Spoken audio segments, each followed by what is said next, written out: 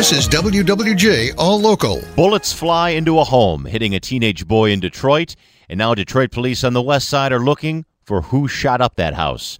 News Radio 950's Charlie Langton is joining us live on this developing story this morning. Charlie. Yeah, this is a developing story, Jason. Now, police are trying to figure out who could have fired 13 shots into a home here on Stahalin Street that's in the 7 Mile and Southfield area. It happened about 11:30 last night, and then these people took off. However, they hit a 14-year-old boy who was just spending the night and sleeping in the front room. The windows are just riddled with bullet holes. You can see them from the street. That boy is now in critical condition at Children's Hospital.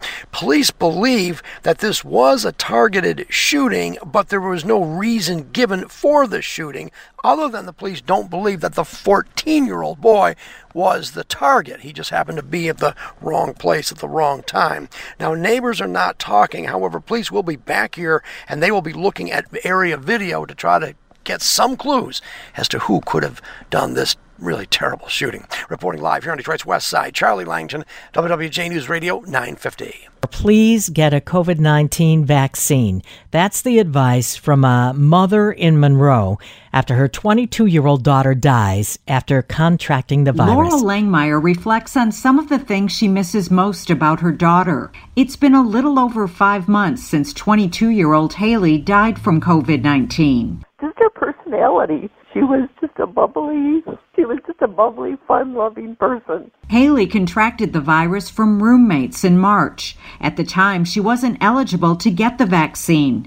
Now that the shot's more widely available, Langmeyer hopes others will get protection from the virus. COVID is its own animal.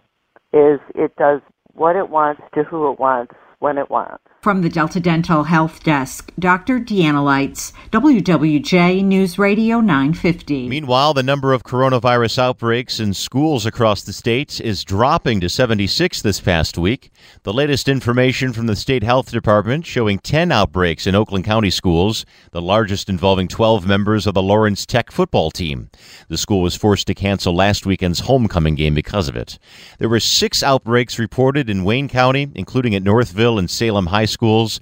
After recording outbreaks involving a couple hundred students last week, Macomb County had 1 school outbreak involving 3 students at Armada Moore Elementary School in Monroe. A state representative will not be charged after being accused of sending threatening messages to another local lawmaker. The head of Ingham County's Domestic Violence Unit reviewed an investigative report into Harrison Township Republican Representative Steve Marino submitted by state police to the prosecutor's office in late September. Scott Hughes, a spokesman to the prosecutor's office, says the official denied prosecution and the case is considered closed until additional information or evidence is submitted. Michigan State Police began investigating Marino this month after Birmingham Democratic Representative Mari Manoogian told House leadership the 31-year-old Harrison Township Republican had sent her threatening text messages. Zach Clark, WWJ News Radio 950. A sad update in the case of a high school student struck by a car last week. Oakland County Undersheriff Mike McCabe telling us 17-year-old Alicia Volsick has died after the crash along Tinkin Road last Monday. She suffered a traumatic brain injury after she was struck by a car while walking after school at Stony Creek High. She was hit by a 16-year-old classmate. As for how the crash occurred, that's still unknown. Could be just a tragic accident, or, generally things like this don't turn out necessarily to be criminal. They turn out to be tragic accidents. More than $100,000 has now been donated so far to a GoFundMe account, this to help the family cover the costs of medical bills.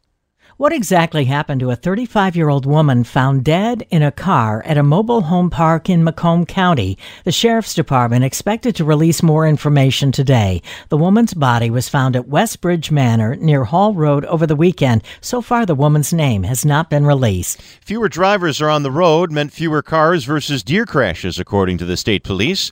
More than 51,000 crashes involved deer across the state of Michigan, but the lowest amount since 2016. Data shows the overall decline was most impacted by March and April during the state's most stringent public lockdown at the beginning of the pandemic.